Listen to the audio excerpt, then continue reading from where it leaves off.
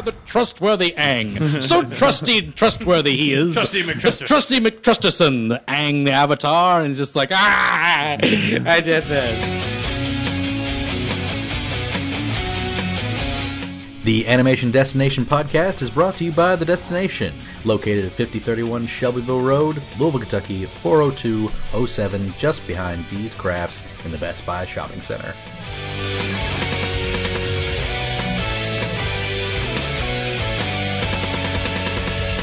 Actually, I guess we should go ahead and just start doing the episodes. Let's just do the episodes. We covered the first two King of Amashu is the 5th episode, but I'd say we covered the first 3 pretty well. Yeah, the first two 3 was when you first run into Aang and Water Tribe and all that, and then third one was when the Southern Air Temple. Air Temple, yeah. The fourth one is the Warriors of Kyoshi. Yes, which we discussed with Suki. A little bit, not too much. Not too much. It's kind of the first time where he's like something interesting about that episode is that it's the first time Aang's kind of coming to cope with the fact that he's the Avatar, because there's people that are like, oh, the Avatar, really? Worship you. Because there's people that actually do worship the Avatar, because Avatar Kyoshi was on that island, and they're very fervent about that. So there also is I think it's that episode where they hit the first fan group. Oh yeah, yes. The first day he's out in the ocean and showed him stuff. They're like, right. And they're really bored. They're bored because they've seen so true. And the foaming mouth guy. Yeah, the foaming mouth guy. One of the best background characters. They tried to bring that joke back. It's just one of those things that doesn't work twice. It's just so perfect. Worked great the first time. They weren't going to do it in Legend of Korra. They were going to have him as one of Amon's worshippers. Yeah. But they thought it was such a serious tone that they couldn't do it. Yeah, they couldn't do it for that. No, they probably could have got away with it for the wolf bats. Yes. In the probe ending, they probably could have got away with that. But I kind of feel like even though that one of the first times Korra runs into the anti-bending the propaganda guy. Yeah, I feel like he's kind of goofy. He's kind of goofy. I feel like he could have been in the background, like sure, something like but that. I think like the tone in that room had to be terrible. No, that's very true. But very true. Anyways, we'll get to that. Scale it back. That's way down the line. Bring it back in. Bring it back in. The next one is after the Warriors of Kyoshi. Is King of Amashu. Yes, Personally, I think that's one of my favorite episodes. Actually, interesting. Because, and I don't hate that episode. No. I don't think anybody at this table hates any of these. I don't think I hate any of the episodes. There's one that bores me, but I don't. More so than not. But no. This one, I thought it was so cool to finally Aang would finally meet somebody from his past that he remembers before he was frozen. Yeah, and the person he remembers was different, but definitely very, very similar. Bumi did not change a whole lot from those 100 years of being in ice or being frozen. It's just he got taller and a lot older. And a lot better at earthbending. But I just seeing how they were best friends back in the day. And then now Bumi even still remembers that relationship. It's like he knows who he is as soon as he walks through the door. But he's like, I'm going to put on a little bit of a show here. Right? Yeah. I'm just going to screw with this old friend of mine, which is exactly what I would do after 100 years. Yeah, exactly. 100 years, no writing, no calling. What the heck, man? And then the reveal that the threat against his friends was just rock candy. Rock candy. It just brings out something he did. Okay. It just shows you Bumi's mind, man. He's a genius. Yeah, because even the question was brought up as we were watching that episode was just like, well, have they used this stuff before? It seems pretty lethal and it's just candy. It's nothing. Of course they didn't use it before. It's not. It's nonsense. But that's a good episode. I like it. It's also the introduction to Omashu, which is a cool setting. Yes. Very cool setting, which becomes way cooler later on. Yeah, but it's kind of an important city later on in the series too. So yeah, absolutely. And then after King of Amashu, we have Imprisoned, which is the one episode where Earthbenders are being imprisoned captured up. Rounded up. I guess you could say. What is concentration camp? His name is it Haku? It starts with H. Haru. We meet the first pretty boy Earthbender, who I actually thought was going to be our Earthbender in the series, because you figure it's like a Final Fantasy deal. They're going to gather people up. I assumed he was going to be the guy that came in and maybe even taught Aang Earth, or he would just be the Earthbender that comes along. He never does anything. I'm kind of disappointed with how much they just skirted him completely. Yeah. He was just I do Earthbending. That's all he was. Yeah, he was just kind of the jealousy pot for that, and I was just whatever. But Katara kind of opened up with this one because she was very much like she knew something was wrong and she was going to stick with it, and that's when you kind of got her whole deal. Oh yeah, because Sokka was like, we should just leave. This is dangerous. And then they also kill a guy in that episode. Do what? They kill a guy. They kill a guy. Do they kill a guy? They hold up the commander dude, and he's like, I can't swim, and they throw him in the ocean. He's got guys. He's got guys. George Takei is not dead. That was George Takei. It was George Takei. I know. Hello and welcome to my prison. I can't swim. I did not know that until we watched it with Brian. Yeah. Until we watched it. Oh my god. Yeah. It's like, here comes George Takei. It was like that episode also introduces that it's not just like dirt and rocks they can. Yes. Oh no. Yeah. Even mineral. Even mineral, but coal. Yeah, but not metal. Yeah. Yet. Which, by the way, I'm glad we can at least. I just want to touch on that. That was so annoying when I was watching that. Why is that so annoying? Well, because I immediately got the idea. No, I mean, I got it. It's just like the idea is like. Metal is part of Earth, and right? Like, why can't you bend the parts? And I know it gets refined, and then some of it gets out of there. Looking hard. That's what it was.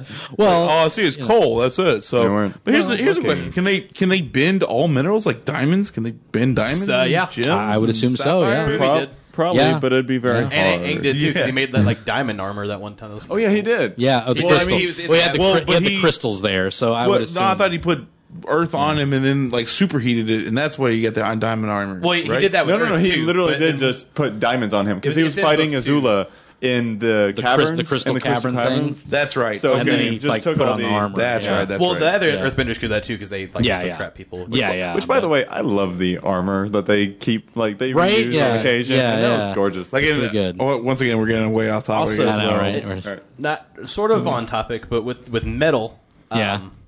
Actually. Okay. Think about it. Okay. Metal isn't super like old to them in that world. Yeah. Because like the refining process the is sort of new. They mentioned that. So no, it kind of maybe it's just like they're like I don't know. It doesn't look like Earth to me. So yeah, it just kind of it just made sense to me because like they would be all way too powerful if they could all right. That's what I was thinking. I was like, man, that's like one of the best bending powers of all. Right, because then they would just like what, like Magneto. Yeah, they would have to like keep him in the ocean or like in a wood cage, So it's just like which they do later on with other things, but it's just like I don't know. It just because waterbending was hard too. We see later on how they keep waterbending. That's just like horrifying. Yeah, that's horrible. Just like horrible. Don't say it. Yeah, but there's certain things like can they bend the liquid in people's bloods? Can they bend the air? Can Aang bend the air in my lungs? Stuff like that. Not yet. All that comes to fruition later on. You see it show up later on, people. But it's just kind of that sort of thing. And like, can people breathe fire? Hell yeah, they can. It's just like it. Yeah. I love the way that they just like, and then like in later on they just kind of say like special people can do this sorts of things, and stuff like that, and like obviously like lightning bending, lightning bending like that becomes like a big thing in season 2. The what do they call it, the cold fire or something? They call it something specific. It's like the cold hearted fire or something. Something because she has to be like completely emotionless. She's such an awful person. Yeah, she's literally the most awful person ever. So that's how she can do it, and then that it's kind of a lost art, and then or it's actually Blue Fire is hotter than Red Fire. Yeah, Blue Fire is hotter. Yes, it means she's just better. Yeah, she's just better. She's just better. Yeah, the Blue Fire that's what it is. But we can't talk about her yet. But yeah, we can't. We cannot talk about Azula yet. So, she hasn't been showing up. She hasn't shown up. She does show up in this book, but at the very end. Very, very end. Yeah, that's true. But go on. After in prison, we have the Spirit World Winter Solstice parts 1 and 2. 1 and 2. Which one? Not so exciting. Nothing really major happened. Well, it was interesting to see him go into the Spirit World first time. Yeah, that was kind of cool. And then you see Roku's dragon just kind of show up and like, hey, get on my back. Pretty much. Yeah. Hey, buddy, get on my back. Let me show you some stuff, man. I can show you the world. No, it's the up and away, Falcor. Yeah. Never ending story. Yeah, there never ending story theme. That's what it is. Part 2. Yeah. Part 2 is where the inspiration came from. But yes, so that happened. Like, there's really nothing in that, other than Iroh being captured, which we covered. Yeah. So, I would also argue that one of the coolest things Aang meets his former self. You know, He meets that happens later. Part 2. In part 2, that does. I was kind of for both, I guess. And Roku is amazing. By the way, I freaking love his voice. I forget that guy's voice, but he's amazing. And I don't know if this is just me, but from watching that, because literally watched it every as a new show aired, I watched it or had it recorded. Right. Because the opening has Roku. Yes. And they never talk about it until that episode. And you're like, that's the guy. Yeah, exactly. That's the guy from the opening. That's him. That's the guy. I thought it was just a dude. He's right there. Honestly, he should have done the narration instead of Katara. That's what I'm because they had J.K. Simmons do it for Korra, and which is great. So, but that's pretty much it about those 2 episodes. It was interesting. It was very interesting to see someone in the Fire Nation who was not okay with the war. Yes. That was something that was very interesting. It was that one fire priest who was like, "These people are crazy. You gotta stop them, man. Help me. You gotta get them. I just work here. Yeah, right. These people are insane." Do they actually mention what happens to that guy? Because he betrays all the other ones. Yeah, he probably goes. He opens the. He goes to prison. Doesn't he open jail? He goes fire to jail. He opens the temple. The temple, so it's like for Aang for them to get in and whatever. So, he openly betrays them, and I'm sure he just gets shipped off to some concentration slap on the wrist. Also, I do like that they sprinkle in that not everybody there is terrible. Exactly. There are nations and everything, and they get into that in book 3 very well. But that was kind of great to just see that one little bit of they're people. You know, it's like they're not all autonomous monsters. They're not all just autonomous, except for Zuko, who's kind of okay. He's good bad. But so what's the next? After episode? that one is probably my least favorite one. Actually, is the waterbending scroll. The waterbending scroll is not too great. It literally there's a little synopsis. That episode promotes stealing. Yeah, it does. It does promote very stealing. Much so, actually, they say that that was bad, but they never return it. No, they never return. We should not have done that. Yeah. But I'm glad we have the item. I'm glad we have that. Yeah, it's just literally that they go through extreme measures and lengths to get the scroll, and then Katara gets all jealous, and it's just it's just kind of this is gross. I don't really like this at all. Because he learns it instantly. Yeah, it's fine. It's a fine episode. It's a whatever. My favorite part of it though is when Iroh says when they're fighting the pirates and then they're getting away on their ship or whatever, and Iroh's like, "Can't you see your ship?" He says something kind of that. It's and Zuko goes, "We have no time for your proverbs, Uncle." It's I'm not talking about proverbs. They're stealing your ship. They're literally taking your ship. They're literally stealing. What are you doing? It's so good. And then Iroh, in order to, I guess, overcome that, he goes into land and he gets a White Lotus tile. Ah, yes, the White Lotus tile. Shao game. Yeah, because first drop of that too. The first drop of the White Lotus. It's true. Yeah, because he's missing his White Lotus piece, and that's why they stop at the place or whatever. Turns out it was in his sleeve the whole time. So, which is probably again the best part. It was in my sleeve the whole time. What's in the other one? Oh, it's your honor. He's the super wise old man, right? Also, dumb too. So, also, to all of us. Also, one more thing I have to point out about that one is awesome pirate designs for that. Oh yeah, those fantastic pirate. That pirate crew was awesome. Had the parrot and everything. And they do come back a little bit. They do. Yeah, they do. A parrot lizard. He had a parrot. Yeah. Some of the animals in Avatar are terrifying. Yes, they are. Oh, they are. The wolf bats are the my wolf favorite. bats. Wolf bats are the best. I forget. There's the one that's mixed with hornets, and I don't remember what it is. The wasp hornets. Wasp hornet. Yeah, I think that's what it is. I think it's called wasp hornets. They just take two terrifying things and mash them together. Gross bugs. Yeah, just nasty, gross bugs. It's a horrible idea. Yeah, it's well, after the waterbending scroll is the episode with Jet in it, just literally titled Jet. Jets, he's a jerk. I really. So, Brandon, what's your least favorite episode? This isn't my least favorite. There's just not a lot to cover in this. That's another one though, where the martial arts stuff really comes out. Those hook swords. It's true. Yeah. The hook swords, which are underrated. It is really cool. Yeah. The hook swords are cool. I also like the fact that they defended a Fire Nation village. That is true. Yes. Yeah. Again, it got into the whole obviously there are innocents in this whole thing. Mm-hmm. All Fire Nation isn't bad. I like a little bit of the fact that Jet's this this brutish butthole who can't get over. It's but he's just so trying to be cool. I just hate him. I hate everything about Jet. He's like a douchey Batman. He is. I just don't like that episode's him. really good for Sokka too. That's one of the earlier Sokka building episode. Yes, it is because he's the one that kind of like he saves the village or whatever. So there's interesting things about that episode. I kind of give it a hard time. It does have one of my favorite background characters who never does anything, Smeller B. Ooh, I absolutely love Smeller B. And I love her and Longshot. Yeah, Longshot's great, but first of all, I love her voice. What is her name? I'm going to look it up right now because for Smeller B. Yeah, for Smeller B. She was in everything between like 2000 and now. She was in everything. Every cartoon. She's in stuff right now, and I just need to get her name right. Nika Futterman she's fantastic. Yes. Nika Futterman is fantastic. She's in stuff like right now. I think she's in like Sonic Boom right now, and all sorts of stuff. But Nika Futterman is fantastic.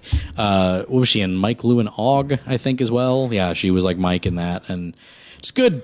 Great voice actor, and I need more of her, like, just voicing things, because I think she's fantastic. Oh, definitely. And as much as people don't like Jet, because I remember that when I first watched it as a kid, I liked him, and then when the first rewatch was like, I don't like Jet. Yeah, I don't like Jet. He's kind of a jerk. That was, like, the first anime reference that we got, because they were both big fans of Cowboy Bebop, and he was... Yeah. His hair. His hair was very... Yeah, it was sort of like Jet, and his name is Jet. Okay. Yeah, well... Yeah, well, it was like Spike. Not similar characters. Yeah, well, it was like no, not Jet. Yeah, Spike. Spike. Yeah, his hair was like Spike. His name is Jet, but his name is but Jet. He was like Spike. Yes, with his hair. yeah, it was like Spike with his hair. I got confused with names. It's okay. It happens. Names can be confused. Names can be confusing. I like this going by episode thing. No, this is a much better idea. Yeah. This was on the fly. We're gonna do this with every episode. Now it's the new archetype. Yes, now it's the archetype for it. What's the next episode on there? Next one on after Jet is the Great Divide. Great Divide. That is my least favorite of this. That's least favorite. Okay. Week episode. That one. I like how. Is that the one where like the two families, right? Yeah, yes. it's the two clans that are warring. Yeah, they got to cross a canyon. They got to cross a canyon. Like the only thing good to come from that episode, honestly, in my opinion, is later in the third season. Yeah, when they're at the play. Yeah, I know. And it's like, and that's the reason. That's the greatest canyon. What should we stop by? Now let's keep moving. And that was specifically for the fan reaction of that episode. It's just kind of like again. It was a filler, pretty much. It's not a bad episode. It's just like kind of a really big filler after we had some kind of important things happen. So like 4 episodes back, they promoted stealing. Right. This one is fun because they promote lying. Lying is okay. Absolute lying out your butt. Like, just like, it's not even like it would have been a great resolution if that actually was what happened. Like, oh, he took the ball, and it was like, that's all that was, and it ballooned into this whole thing. That I think is a cool idea. But the fact that he just straight up lied about it, and they're just like, derp. That's just convenient. You knew about those 2 brothers. Like, I made it up. Entirely. Yep. They pissed me off to no extent. I just kind of had it. Only redeeming thing about this episode is the fact that Odo from Deep Space Nine plays the leader of that one clan, and that's it. And that's like the only thing that I'm like awesome. The next one you might I already know you enjoy because you said it was one of your favorite ones. Yeah. The Storm. The Storm is the best episode of this season. So many parallels. It reflects on both Aang and Zuko equally. You just get a lot of character development in that one episode. It's all like the basic story is very boring. There's a storm happening. Sokka and an old man get caught in it, and Zuko's ship gets caught in it. Mm-hmm. That is not what this episode is about. It is about the brewing storm within their souls, Aang and Zuko, and how they are 2 sides of the same coin. They are the yin and the yang of this whole story, and it's so well done and so well choreographed. It also introduces the awful backstory to Zuko. And Aang as well. Well, Aang, you kind of already got it, but that was like where it was just kind of like, he ran. Like, Aang ran away, and Zuko was torched by his father. Like just the most horrible things like were revealed in this episode. And the show for kids, for children. Oh my gosh! Sorry, and it is also the moment where you get to see Iroh do his first there's something to this guy when he lightning bends the lightning away from the ship, which is just so cool. Because, and I love too because they even show like he senses it. Yeah, he like stands still and looks up, and he and he just like redirects it, and you're just like, whoa. Wait a second. What was that? What was that? How could you do that? And then they even throw in a little funny because he's like steaming a little bit. And he just puts it out with like his lips, and he licks his lips and then puts it out, and it's just like, okay, that's something that happens in this show. You guys gonna mention that one? Yeah. Or are we just gonna leave it alone? Yeah, till book 2, we don't touch that again. Yeah. But yeah, it's absolutely great. And then there's just like that one moment where Zuko makes the decision to help his crew rather than go after the Avatar. Yeah. And because he sees him, he's right there, and he's just like, I'll get you, like, you kids. One day. Also, that episode for me, because that was a huge. I think everybody here's a huge Dragon Ball Z fan that's at the table. Yeah, right. Yeah.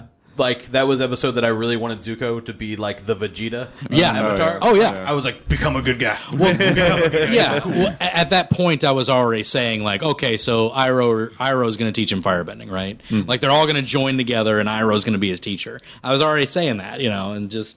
Because you kind of already had these thoughts like going through your head as like, when you were younger, like who's going to be the guy to do this and what's going to be this next season. And I was so happy to watch the ratings of that show like actually keep going up as it aired, because I'm just like, please let this thing go until it finishes. I cannot let this.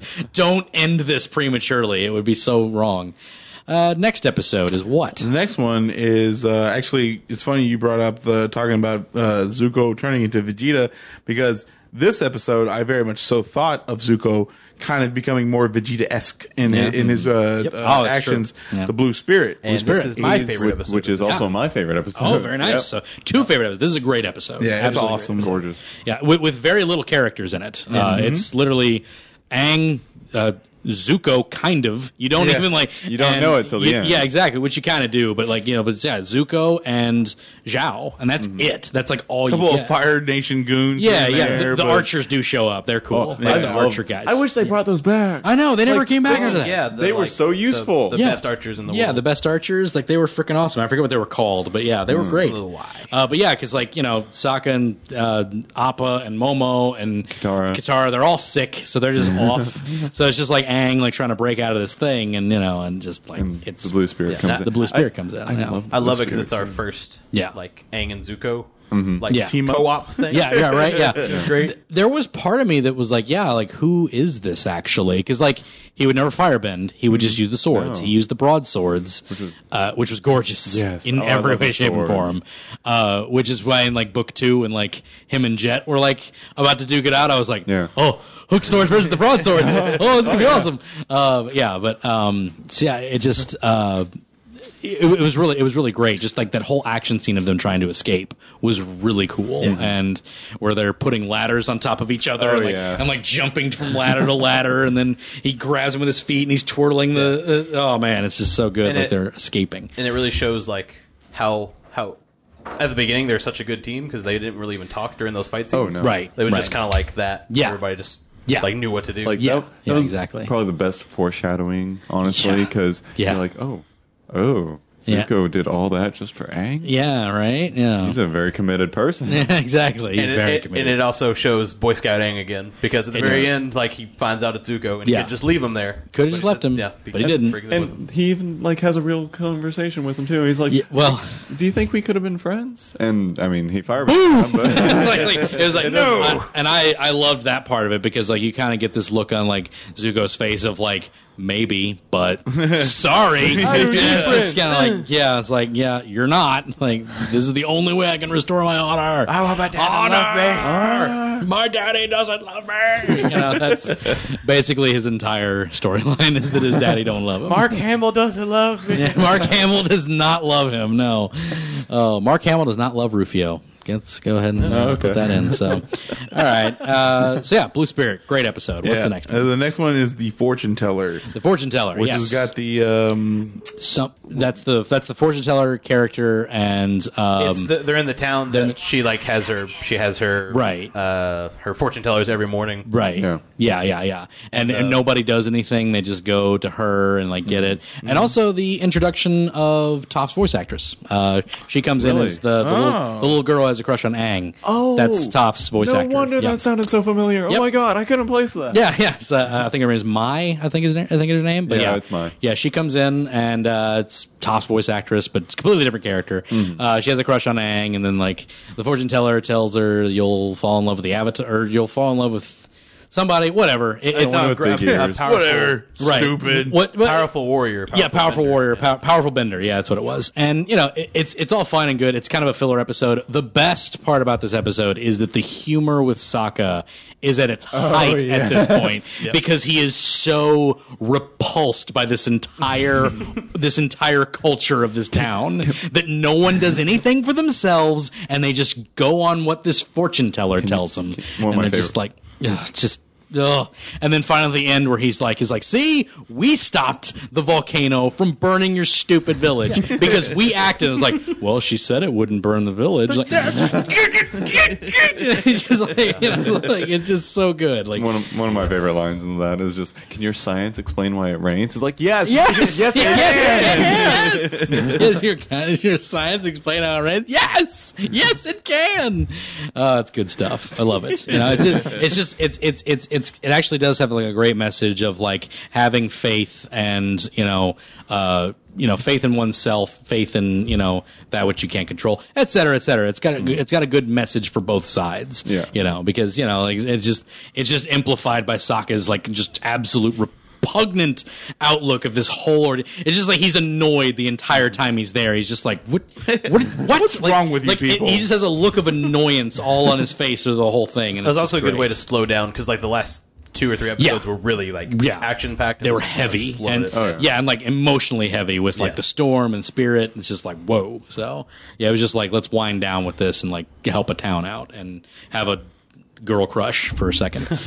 What's the next episode on that? After the fortune teller is Bato of the Water Tribe. Bato of the Water Tribe, but not a great episode either. Not really a whole lot that happened in that one. To be honest. I mean, I guess in a way you kind of get to see like they at least start talking about Sokka and Katara or Sokka and Katara's father, but there's not really like you don't get to see him not until the end of the series actually, and. I don't know. It wasn't really too much to happen in it. Yeah, it has a great moment of growth for Sokka to where you kind of like, if it wasn't clear that he's the planner, like it kind of just like, okay, you get because that showed like young, where he's got like the face paint and he's ready to go to war. Exactly. You can't. You can't go to war, buddy. You're 8.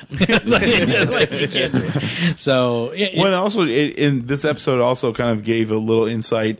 I guess we've all probably been able to piece it together because the guy just likes to, cut loose and have fun. But it really showed an immature, not a childish, but an immature side to Aang in this episode when he was just like, because it's like he didn't give them some information or something like that that Bato would give him because they were afraid they were going to start hanging out with their dad more than hanging out with him. Right, and I actually hate that part of this episode. Yeah, I feel like it's just out of character. It's really out of character for him because at no point is he that really immature, and it also relies on a trope that I despise, which is the only heard part of the conversation. Yeah, can't stand that trope. I just like that does happen a lot. It's like, well, he almost heard it. Oh, he heard the really sad part, so now he's going to walk away. Now he's going to mope. And then they're going to say the part that's doesn't mean what he thought he heard. Yeah, I hate that trope with no end.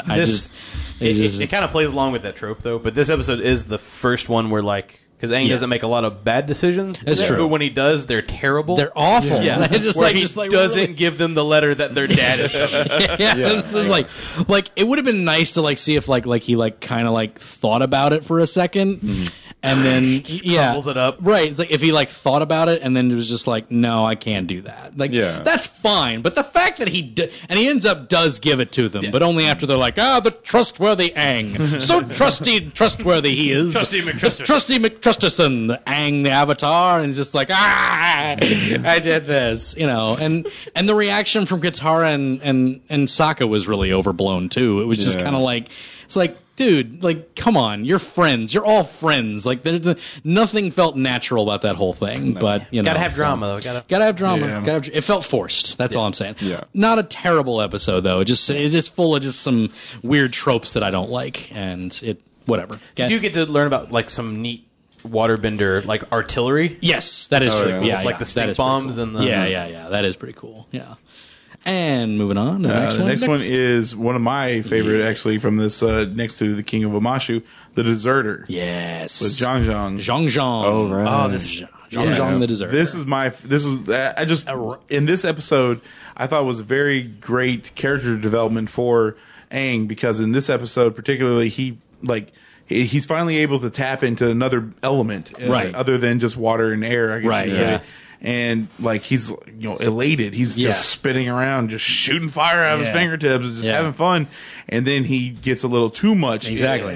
Has a little bit too much fun. Yeah. And burns Katara. Luckily, she's able to heal herself, which is the first introduction of it. Yes, the first introduction of the healing. Yep. But it scars Aang so bad that those emotional scars last well through this entire series, all the way into book 3. All the way into book 3, he doesn't want to. Declares he's never going to. He's never going to firebend again. Which is what he says. Dude, you're the Avatar. You got to. It's like a staple. Yeah. I love that episode too, because after she gets burned and she unknowingly heals herself. Right. How Zhang comes by, and he's the first firebender you meet that doesn't want to be a firebender. He's remorseful. He's remorseful for what he has. And I love the way Zhang there's just whole scenes in this. I love the way Zhang describes firebending, how it's it's a monster. Rock there, the rock doesn't do anything. But fire will grow and go out of control. And the look of terror in Aang's eyes when he's learning that, and he's just It's my favorite. It's probably my favorite scene in the entire first season is when Zhang is going off on him, saying,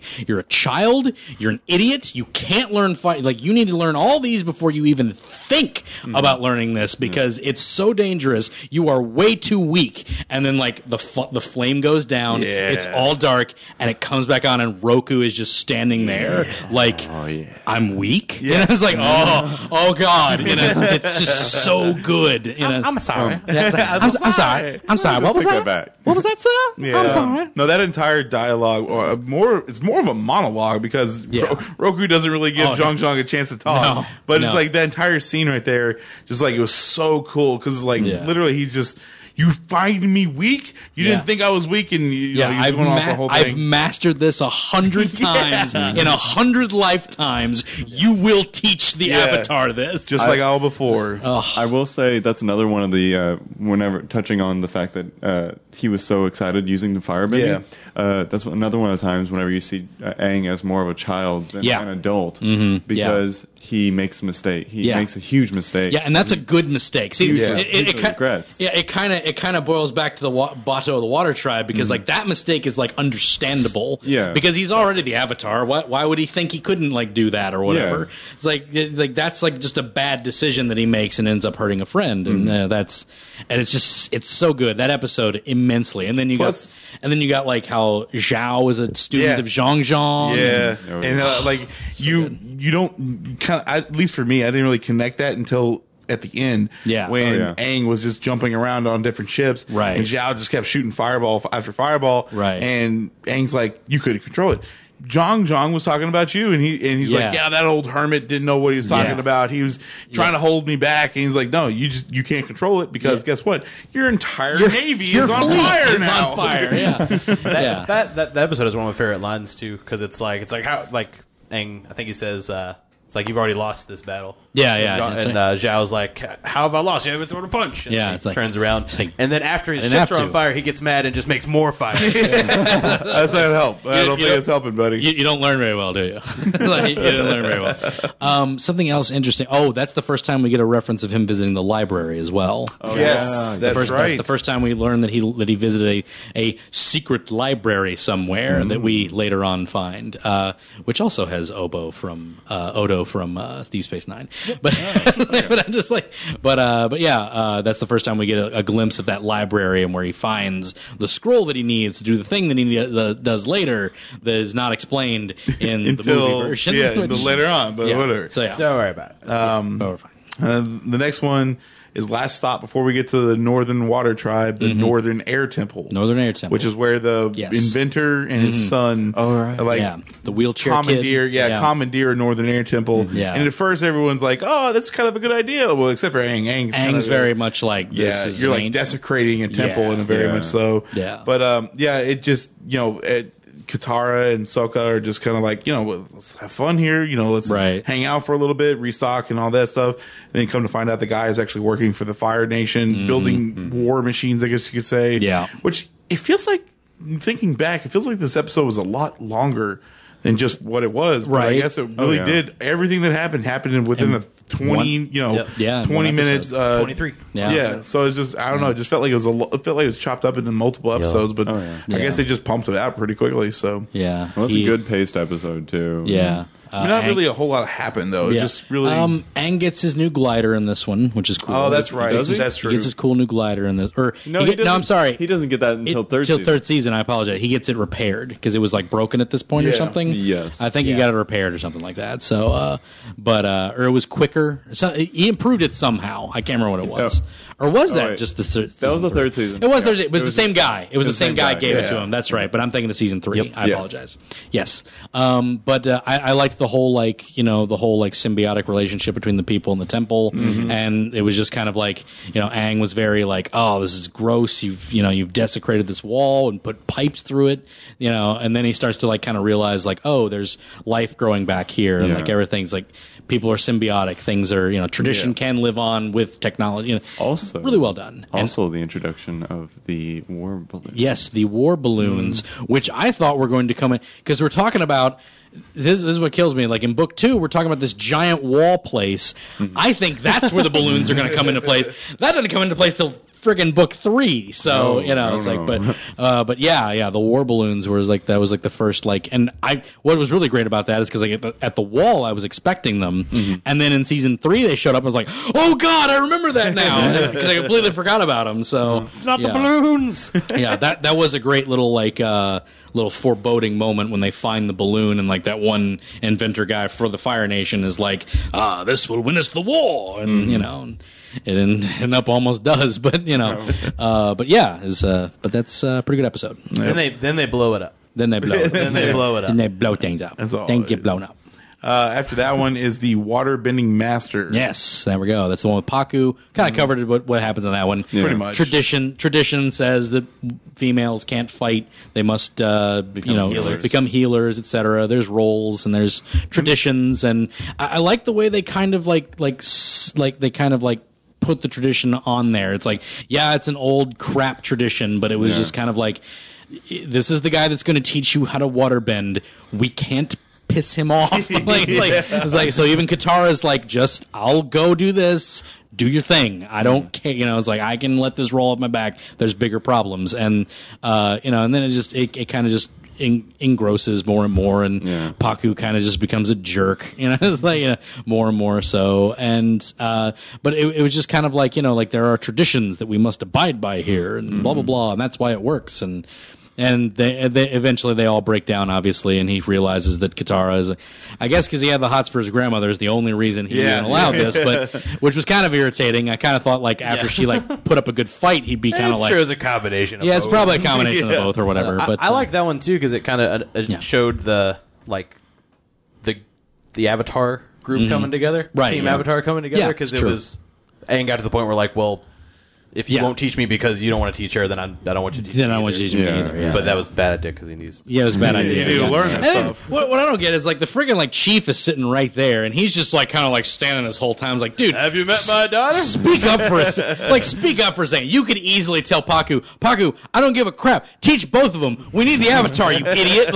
He could have easily said that, but it's just it's all based in tradition. It's all past him. It's all but yeah, exactly. Now it is the introduction of that one. Introduction to Princess Luna, or does she come in later? No, she shows up in that episode. That's right, yeah. And then, then the following two, obviously, her character gets a little bit more fleshed out. Yeah. Yes. The Moon Girlfriend. The Moon Girlfriend. I had a girlfriend. My first girlfriend turned to the moon. I don't know what I do. That's rough, buddy. Yeah, I know. It's rough, buddy. One of the best lines in the whole show. But that's in book 3. It is. Yeah, that's rough, buddy. We can't laugh at that one yet. That is pretty good. We'll get to that one, though. But it's... So that was pretty good. Moving on to the final 2. Yeah, that's the last 2 is the Siege of the North, part 1 and 2. Which just the show got better and better as it went along, and this one just kind of solidified that I need to see more of this. It's not my favorite episode of the series, but it just is everything. The way everything just culminates into that one final confrontation, or at the battle. It's so good. Like Zhao going after the moon spirits and Iroh knowing exactly what the implications of that are, and he has to stop him, and his whole speech to Zhao at the end of how the spirits are important and why. You don't see Iroh get pissy too often. Yeah. But when he does, my favorite moments in that entire series are when Iroh gets mad, because it's awesome. It is. It always is. Awesome. And when he's sitting there, if you what does he say? Take it. If you take down that spirit, I'll do the same back. I'll do the same to you tenfold. Yeah. Put it down now. It's just like, and just the way Mako just says it, it's just like, and then he does it, and then he just fireball. Oh god! Oh my gosh! It's just the coolest thing. So good, so good, and everything makes sense with like how, because like they have the whole there is the trope.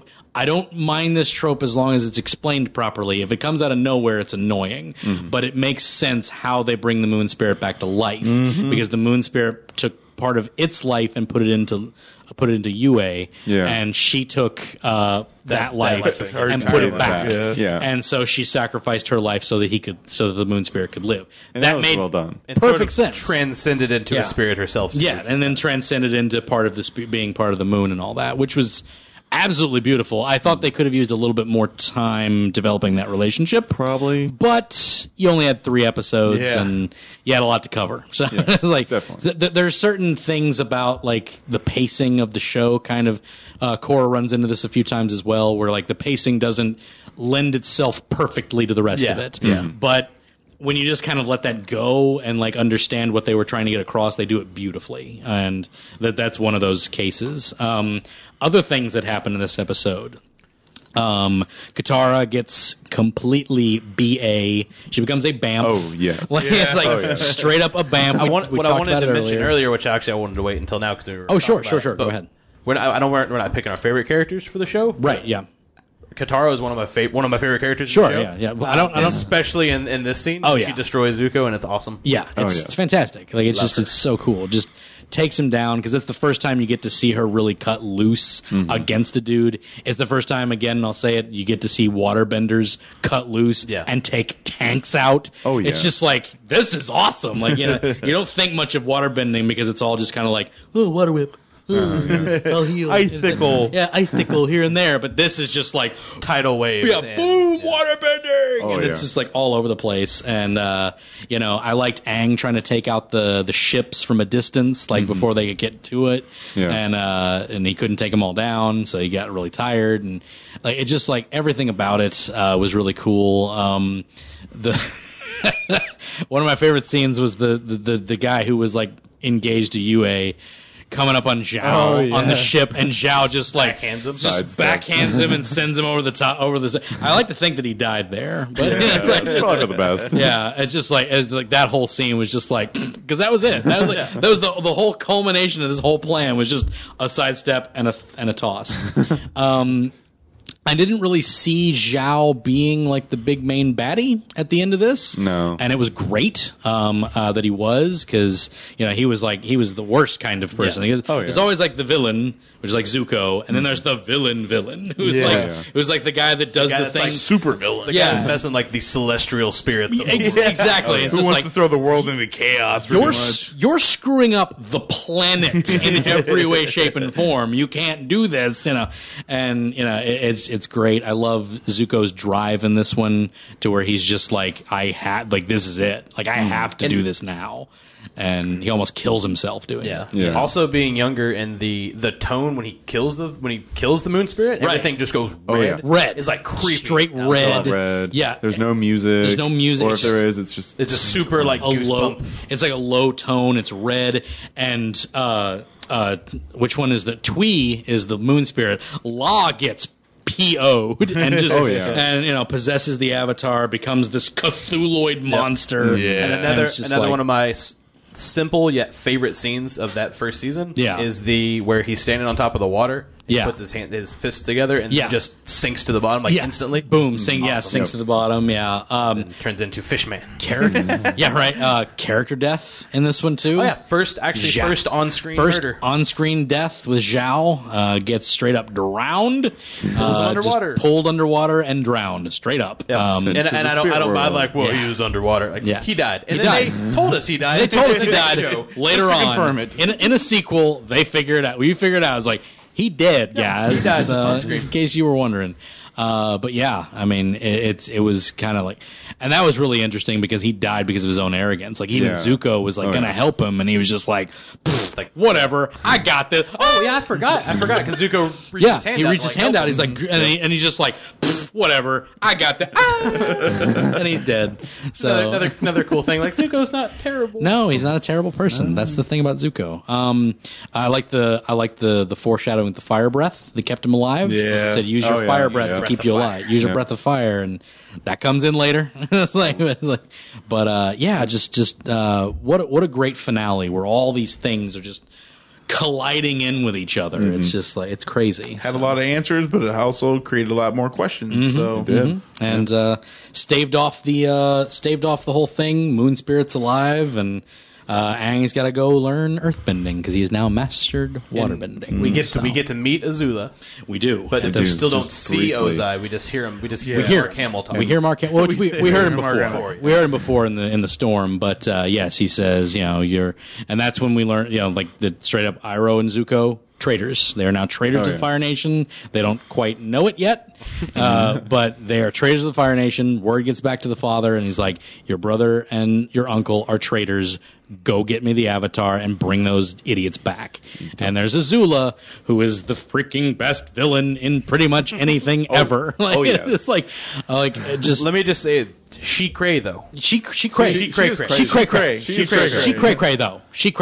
But she is the scariest 14-year-old girl I will ever.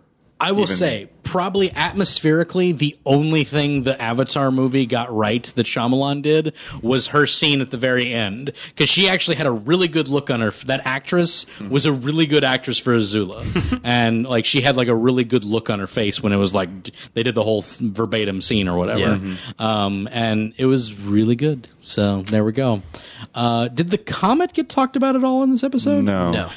It didn't come up until season 2. Really? Not in this episode. Or not in this episode, but would the fortune teller mention that at all? Did she not? No, she just mentioned because Roku doesn't directly talk to Aang that much. No, because Roku says it at the temple. That's what he says to him. He says, "That's right. That's what set up season." Yeah. Because that's why he had to learn for season 2. That's why because he said in that episode he said you have to learn it by summer's end. Yeah. Otherwise we're screwed. And he's just like, oh, good. It's winter. Good. You're going to give me a little bit more detail on why? So I messed up. Yeah. I need you to fix it. Yeah. So technically, you messed up because we're kind of the same people. Yeah. So all right. Blame's all around, okay? Let's not play the blame game. She said whatever. You still only got 4 months. Let's not play the blame game. We went through it. We never talked about Kyoshi. Yes, we never did. Because they do show her a little bit. They do show her a little bit, yes. She has the biggest feet of any Avatar. They're very proud of that fact. It's no, I love the fact that she is like a beast. She's just this huge huge woman. She's like the definition of an Amazon. Yeah, she's like a straight up Amazon. One of the things I love about Avatar, and it was never weird for me because growing up, it didn't really matter who the characters were. I loved them because I watched Sailor Moon growing up. I loved Kim Possible. Yeah, sure. But that show has so many good female characters. Oh, absolutely. Yeah. Fantastic. Kyoshi was awesome. Katara was awesome. Yeah. Everybody was awesome. The Kyoshi was awesome. Who's that? I don't know nothing about. Don't Toph. Toph don't know nothing about. Who's Toph? You meant Mai. Yeah. Mine's June. June was awesome. June was awesome. Was super cool. Needed more June. And was Jennifer Hale. And both were Jennifer Hale. Yeah, it's Kyoshi was Jennifer Hale as well. Yeah. So Azula's awesome, but we don't know that yet. So yeah. I mean, she's Yeah, Azula. Well, just that one scene was just kind of like, ooh, who's this? And it said brother, but it's just like, oh, his sister, eh? Wonder what she's like. She's crazy. She's insane. She's terrible. She is insane. From birth was crazy. Yeah, but I think that's pretty good, guys. I think we got a two-parter out of this, and that's all we got time for. No, it's not. Oh my God! He got me. Every time. We've got two ending segments for this one. First of all, I would like to know, which nation is your favorite? Which nation do you like? Actually, no, not the nation. I want to know what bender you would like to be. What bender would you Same like? Thing for me. Same thing for you. You got both. Yeah. Okay. So let's go with it. It's going to go with Mitch. Mitch, what do you got? He pointed at me. But he said my name. I know, right? Yeah. No, I love everything about him, and I think it's probably one of the most useful bending that's out there. It would be earth bending. I love that. Is anybody not going to say earth bending? I think everybody's going to say earth bending. No. I think everybody's going to say earth bending. Yeah. But I just the idea, the earth bending nation is just so interesting because it's like it's the rock that pushed the tidal wave, the Fire Nation back. Right. There's the one thing that's like no, you aren't destroying us, good sir. Yeah. No sir. No sir. And just the idea, I don't know. I've always. Any like Ronin Warriors, there's an Earth guy in that one too, and I always connect to the Earth individuals for some reason. I don't know why. I don't know. Maybe I'm a rockhead or something, but just the idea of being able to just like.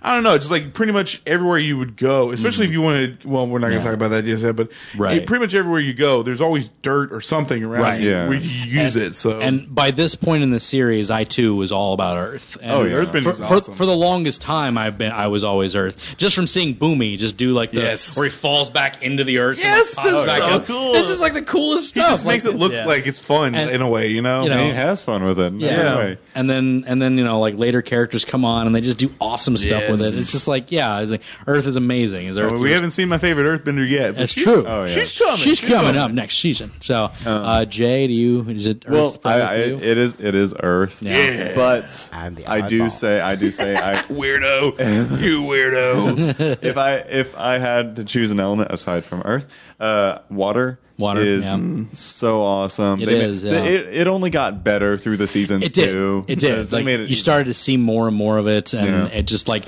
some of the cool stuff that Katara would do afterwards, and like I just love where she she made like the thing of ice and just started like shaving blades of ice off of it. I was just like, that's awesome. That was so cool. Like the last 3 episodes like changed my mind on waterbending because I was just kind of like, whatever. They just kind of water whip. They can pull in the tide and push it out. It's all really slow.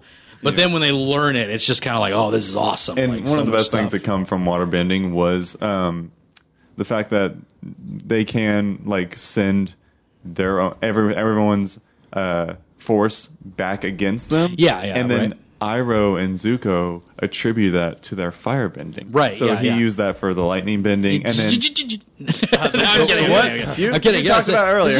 I'm kidding. No. That's not hoopla talking about. Right. Yeah. No. It's really cool. Like, the waterbending means so. I always wanted for. Actually, I'll get into that in book 2 though. Maybe I'll listen to this again. Guys, we gotta save a little bit for book 2. Exactly. We gotta save some stuff. Well, there's a lot that happens in book 2. It is a lot that happens in book 2. Book 2 is the Empire season, easily. Which is fantastic. Yes. And Hunter, what is your favorite? Mine pre-decided since the beginning, but since before the show started, honestly. Right. Yeah. And it's kind of what Mitch said. It kind of takes into account that like I just really liked this power anyway as a kid, like growing up. As a kid, yeah. And that is waterbending. Weirdo. You're such a weirdo, Hunter. Water. What's wrong with waterbending? What's wrong with any character in like anything that had water, ice power is always like loved first, and also that might even attribute to why one of my favorite characters is Katara. Right. There you go. That would make sense. There we go. I think water is awesome, and you get to see some things about water that make it like scary. Exactly. You guys were talking about how waterbending is so cool. Like book 3 makes it kind of creepy. Yeah, it does. It makes it terrifying. A little weird. Later on, worst sound effects ever. Yeah. I know, right? Oh yeah. The worst. What are we talking about? No score and sound effects is just like the music in that scene is amazing. So terrifying. But I think the most practical would have to be air. Tress obviously. MacNeille. Oh yeah. So yeah. Really, I would almost say Earth. Yeah. No, just because of like if you're ever away from air, you're probably dead. Yeah. So I can be like right now, I really don't see any Earth around me, so it'd be SOL. Well, I guess it's right out the door, but still, Now, like again, I say like at by this point in the series and through the majority of the series, I said this. Not until Korra did I say I want to be an airbender. Like airbending is definitely what I want now because of Korra season 3, which I don't think you finished yet. I've only finished season 2, which is great. We'll have plenty of time. We'll have plenty of time for you to watch that. Get caught up. We got plenty of time for that because these episodes are going to be sporadic. The next episode is not going to be book 2, obviously. Yeah. These are going to be like but these episodes are going to be so like they're going to be so spread out because I wanted to stretch this out as much as possible. We've gone 2 hours. Yeah, but we've done a pretty good job for book 1. So we could go longer. That's totally fine. I know. That's totally fine. There's so much more we could touch on. But one season. Yeah, but that is all we have time for this time. No, it's not. Oh, you got me again. Another time. Second time. I get you every time. I don't know. Time. I got no, we have a Who Would Win. And this is for all you Avatar fans out there. Captain Planet versus Avatar. No, we did that one already. No, I should have saved that one for this one. Obviously, Captain Planet. He's got heart. He's the hero. He's got everything plus heart. Yeah, I believe. But during that fight, we also discussed that Aang had spirits. That's true. Which is very true. Yeah, so there you go. But basically, what we have is a Who Would Win. And I would like to do. I want to keep this all within the Avatar universe. Not every character they fight will be in the Avatar universe, but definitely one member of the fight will be it. I want to know in a siblings versus siblings battle, in a team battle, I want to know Sokka and Katara versus Mako and Bolin. From Korra. Oh, wow. Who would win between those 4? That's right. Mako and Bolin, the brothers, Earthbender and Firebender. Can we have a setting? Can we have a setting? We'll go ahead. In the arena. Yeah, we're gonna go ahead and say in the arena. In a metal room. What we're gonna say is here's what I'm gonna say. I'm gonna say, Mako and Bolin as they are throughout the entire, Avatar series. Wait. They're talking about I have a question. Korra series. Yeah, I think I know what you're going to say. Book 1 at the final of both series? Yes, I'm going to say at the final of both series. So we're not talking about book 1 Sokka. We're talking about book 3. Mitch, that's one thing. Can book 1 don't spoil that. Let's do this. Okay. Right. For Katara and Sokka, since they're still younger than both of them. Right. Yes. Everything is on the table for them there. Yeah. But for Mako and Bolin, book 1. Yeah, we're gonna go with since they both kind of have we're gonna go with the peak of Avatar book 3 for Katara and Sokka, and then books 1 and 2 for Mako and Bolin, because Mitch hasn't seen past that, so we know some stuff that happens later on, but Mitch gets to experience Mitch is excited. I know. I haven't seen that far yet, guys. To experience things. I don't know what's going on. Of who gets to do stuff. But anyway, nobody dies. None of these characters die. Only cool stuff. I've heard a lot of cool stuff happens, actually. So I want to know who would win, Sokka and Katara versus Mako and Bolin. Jay. He looked at you, pointed at a different person, and then said Jay's name. Yeah. Who does he mean? Throwing everybody off today. Everyone at the same time. Jay. All right. Shoot. I'm going to have to give it to... It's a tough one. That is so tough. Should I skip you, Jay? Should we come back, maybe? I'm going to give it to... All right, I'll give it to... I hate saying this. Sokka and Katara. Oh, really? Okay. Because I love Mako and Bolin. Right. Okay. They're so awesome. I love Mako. Right. I love Mako and Bolin. Bolin's okay, but Mako. He's all right. Those eyebrows. David, that is a rare. It's the first. I think it's the first. I know what you're gonna say. That David Faustino, man. But he's dreamy. I got to give it to him because at this point. Sokka is a full-fledged swordsman and skilled in so many different fighting ways. Right. And then she's a master waterbender. Right. whereas they are at best amateurs in the first season. Right? Yeah, they are pro though. They're pro. They're pro. But pro in a sense of like a game. Okay, yeah. That was the interesting thing about their bending. Masters. That's true. That's the interesting thing about their bending, though, is that it's so different because it's very mixed martial arts. Very loose. It's very loose. It's very jiu-jitsu type, sportsman-like martial arts, which is very interesting. But no, I like that idea that she's a master. She does, but she is a master at the end of that time. She's Katara. What do they call her? I forget what they call her. It's like Katara the Sassy Pants. No, it was Melon Lord. It's like that's a different character. It's like Katara the Powerful or something. Like someone gives her that name or something. And Katara the Mouthy, something like that. Yeah, the Katara the Sassy, the Sassy Katara. All right, but okay, so you give it to Sokka and Katara. All right, Hunter, what do you got? I'm also going to pick Sokka and Katara. Interesting, and here's why. Okay, so I would think that if this fight would break out, it would split into Katara versus Mako, and then Bolin versus Sokka. Obviously, because that would be the funniest. Yeah, that would be funny guys versus serious people. Yeah, right, and I think with Katara having the experiences of fighting Zuko and Azula, I think she's well equipped to fight a firebender, so it wouldn't hurt her. Right, it would kind of put him at a disadvantage. Right. I think it'd be a really cool fight, but I think she would win it out. Okay. Towards the end. Okay. And then I think the fight with Sokka and Bolin would be awesome and hilarious. But whereas they're both funny characters, Sokka is much more of a tactician. Yes, he's smart. Yeah, Bolin kind of has little moments where he's smart, but he knows how to fight. He knows how to hold his own. But Sokka knows how to fight people that have bending powers. So I think he would be able to use that against him. It's very true. With his trusty boomerang and meteor sword. And meteor sword, too. Well, we use it also. Yeah, meteor sword. Yeah, meteor sword. Yeah, it's fine. We're in the part where we're talking about that. So I would go with them. All right, cool. Well, before I get to Mitch, I'm going to go because I want this to give a little bit of thing because I'm going to give it to Mako and Bolin. That's my decision on that one. The reason I give it to Mako and Bolin is because they fought the Equalists, and the Equalists are insanely tough. That is true. They terrify me. And at no point, maybe about the only part that terrified me as much as that was Mai and Ty Lee, or May and Ty Lee. That's about the only time when but just even the most pansy of henchmen of Equalists was terrifying.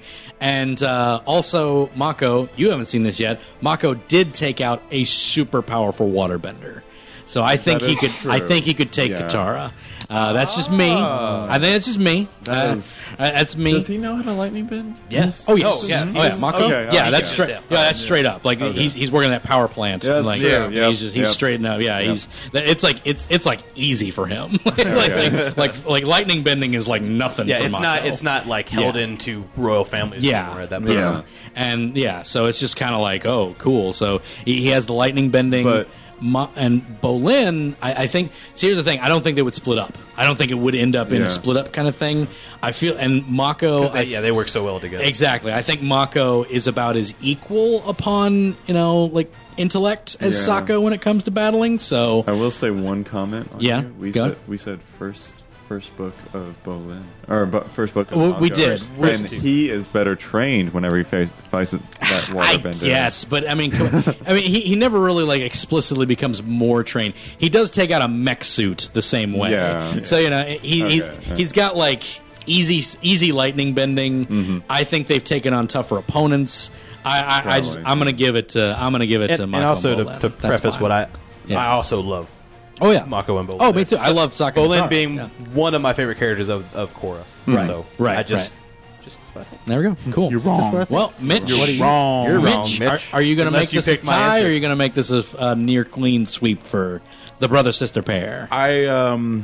All four characters I love, and they each have their own particular set skills and really play great roles in each of their respective roles, I guess. But it would probably, in my sense, have to go to Sokka and Katara. And the only reason is because we are talking about veteran fighters versus people who play in pro bending. Pro bending, yeah. It's like the worst thing is they've had a broken rib or two. Now, to be fair, they fought in the street too. They street rules. They know the street rules. They street boys. But it's the street. There's one thing that because we're talking about it's a fight. It's not we're just having fun. No, this is life and death right here. That's true. And something that Katara learns in book 3 that really makes me go I'm pretty sure she vows to never do that. She does vow never to do it. We're talking about life and death here. We're talking about literally fight to the death. But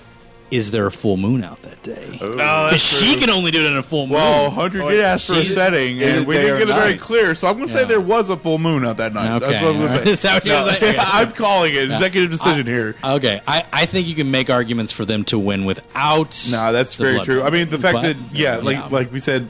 Master swordsman, master waterbender. Right. And plus, Katara is resourceful. She's not just she's not just I don't have my water pouch with me. Like she, use her sweat. Yeah, there's a lot of different. There's a lot of different things that she's used throughout the years as far as learning how to waterbend and whatnot. And plus, Sokka is just master swordsman, great with his boomerang. So and faux show. He also what you seem like you also what he also beat a man that could make explosions with his mind. He did. He did. With his trusty boomerang. To be fair, it was accidental, almost. But it doesn't matter. It's true. He still got it. Hope. That's a win. A win's a win. It's true. But I think that's a fair enough analysis. I can definitely see where that would come through and everything. They've each fought an expansive number of people, and it just I don't know. There's just something about the Equalists. Nothing is as terrifying as them. It might just be something about the way they did them, but I just thought that they were a tougher opponent than anything they'd ever. I don't know. Fluffy's pretty terrifying. Fluffy's pretty terrifying. A gorilla bunny? I mean, that's just saying it. Flopsy. That's right. I'm sorry. Flopsy. I forgot about Flopsy's pretty great. Not enough Flopsy in. Not enough Flopsy in Avatar. I'm going to go ahead and say that. But that actually more Flopsy. I want a spin-off series about Flopsy. And that's going to do it for our very first Avatar episode, which is going to be cut into 2 parts probably, which is fine because I'm okay with that. But that's going to do it for this episode. Guys, I want to thank Hunter and Jay and Mitch for all being on. And come check us out. Everybody knows this podcast, Animation Destination, is a proud member of the DNN. So come check us out. I got a thing at the end here telling you where you can go check that out at. So no problem about that. I don't have to say it every time anymore because we're going to have that recorded. I got a clip now, guys. Somebody's efficient. We got clips now. So go check that out. But definitely, this is all thanks. These podcasts are all thanks to the Destination, which is located at 5031 Shelbyville Road, Louisville, Kentucky, 40207. 40207? Just behind Dee's Crafts, the Best Buy Shopping Center. So absolutely go check them out as well. We wouldn't have this podcast if it weren't for them. So thanks for that, guys. What? Like them. I like them. I like them a lot. They're pretty cool guys. They're pretty all right. And now they're actually going to have actual Avatar merch in that frickin' store probably because Nickelodeon's releasing Avatar merch. I was wondering at the news part why you didn't mention it, and now I'm glad you mentioned it. Yeah, I actually forgot all about it. I don't want one of those. Yeah. I need them. Right, yeah. Because when you need something, that's a responsibility. Yeah. Right. I like his justification there. That's awesome. Quote me. When you need something, it's a responsibility. That's a quote to end on. Hunter, Jay, Mitch, thanks for being here with us, guys. You're welcome. Not a problem. See ya. Right, we'll see you next time. Bye. The Animation Destination Podcast is a proud member of the DNN. You can check out this show and many others at our website at DestinationComics.com. You can also check us out on Facebook at Facebook.com/Destination Nation Network.